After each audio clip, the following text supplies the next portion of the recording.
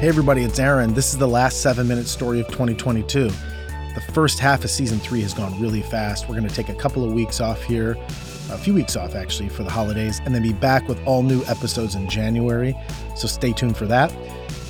Also, from me and Corey and Ken and Pete and TJ and the entire 7-minute story team, from all of us to you, there's really no way to say this without sounding generic, right? Like, from all of us to you, wishing you, from everybody here in our family at ABC, we wish you, and there's no way. Here's the thing. I'm just trying to say happy holidays to you and how much we appreciate you every week, providing the space, giving the space of 7 minutes and meeting me halfway here and listening to my stories.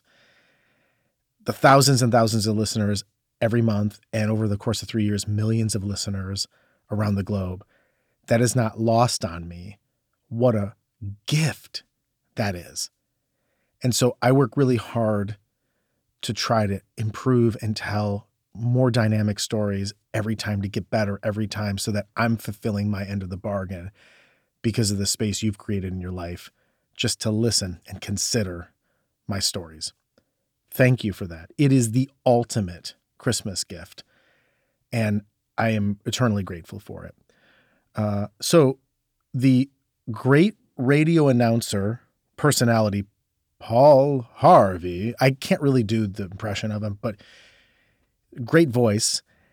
He popularized a story, and he told a story every Christmas called The Man and the Birds. And if you're a listener to this show, you know what's coming. Every year I, recite and record The Man and the Birds, and I share it with you every year. When Paul Harvey did it originally, it was published in a magazine, and he wanted to recite it for his radio show, but he and his team scoured all over the U.S. and couldn't find the original author, and they never have. It's kind of a mysterious thing, but he recited it to his audience, and over the course of the last few years, I've recited it to you every Christmas. I re-recorded it this year because I felt like I didn't want to do just a rerun of a recording I did a couple of years ago, so I re-recorded it because I feel like even though the story is the same, I'm different. And maybe what I've gone through in my life and some of the stories that you've heard and what I've experienced in my private life, some of that nuance underneath the words will come through and bring the story alive again. So again, appreciate you. We'll see you on the other end of 2023. For now, enjoy The Man and the Birds. Now, the man who I'm going to introduce you was not a Scrooge. He was a kind, decent, mostly good man, generous to his family, upright in his dealings with other men. But he just didn't believe all that incarnation stuff, which the churches proclaim at Christmas time. It just didn't make sense. And he was too honest to pretend otherwise. He just couldn't swallow the Jesus story about God coming to earth as a man. "I'm truly sorry to distress you," he told his wife, "but I'm not going with you to church this Christmas Eve." He told her he would feel like a hypocrite, that he would much rather just stay at home, but that he would wait up for them, and so he stayed, and his family went to the midnight service. Shortly after the family drove away in the car, snow began to fall. He went to the window and watched as the flurries got heavier and heavier, and he went back to his fireside chair and began to read the newspaper. Minutes later, he was startled by a thudding sound, then another, and then another, sort of a thump or a thud, and at first he thought someone must be throwing snowballs against his living room window. But when he went to the front door to investigate, he found a flock of birds huddled miserably in the snow. They'd been caught in the storm and, in a desperate search for shelter, had tried to fly through his large landscape window. Well, he couldn't let the poor creatures lie there and freeze, so he remembered the barn where his children stabled their pony. It would provide a warm shelter if he could direct the birds to it. Quickly, he put on his coat and galoshes and he tramped through the deepening snow to the barn. He opened the doors wide and turned on a light. But the birds did not come in. He figured food would entice them in, so he hurried back to the house, fetched breadcrumbs, and sprinkled them on the snow, making a trail to the yellow lighted wide-open doorway of the stable. But to his dismay, the birds ignored the breadcrumbs and continued to flap around helplessly in the snow. He tried catching them.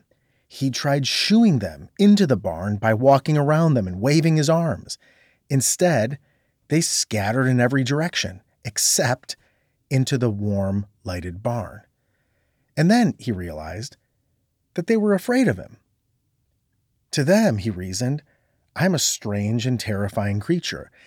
If I could only think of some way to let them know that they can trust me, that I'm not trying to hurt them, but to help them.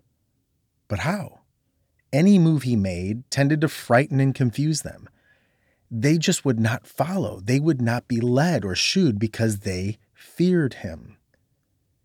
If only I could be a bird, he thought to himself, and mingle with them and speak their language. Then I could tell them not to be afraid. Then I could show them the way to the safe, warm barn. But I would have to be one of them, so they could see, hear, and understand. At that moment, the church bells began to ring.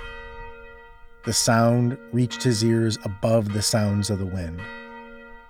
And he stood there, listening, Adeste Fidelis, hearing the bells peal the glad tidings of Christmas. And he sank to his knees in the snow. Merry Christmas. Happy holidays to you and yours, with all our love. And we'll talk to you in the new year. Take care.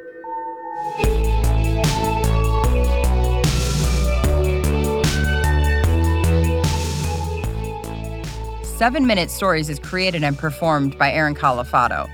Our senior audio engineer is Ken Wendt. Our resident artist is Pete Whitehead. Original music by TJ Duke. If you or your company needs help starting a podcast, Aaron and Ken's company, Valley View, does just that. Reach out to them at valleyview.fm. Special thanks to our partners at Evergreen Podcasts, and I'm Corey Burse. Make sure to tune in next week for another story.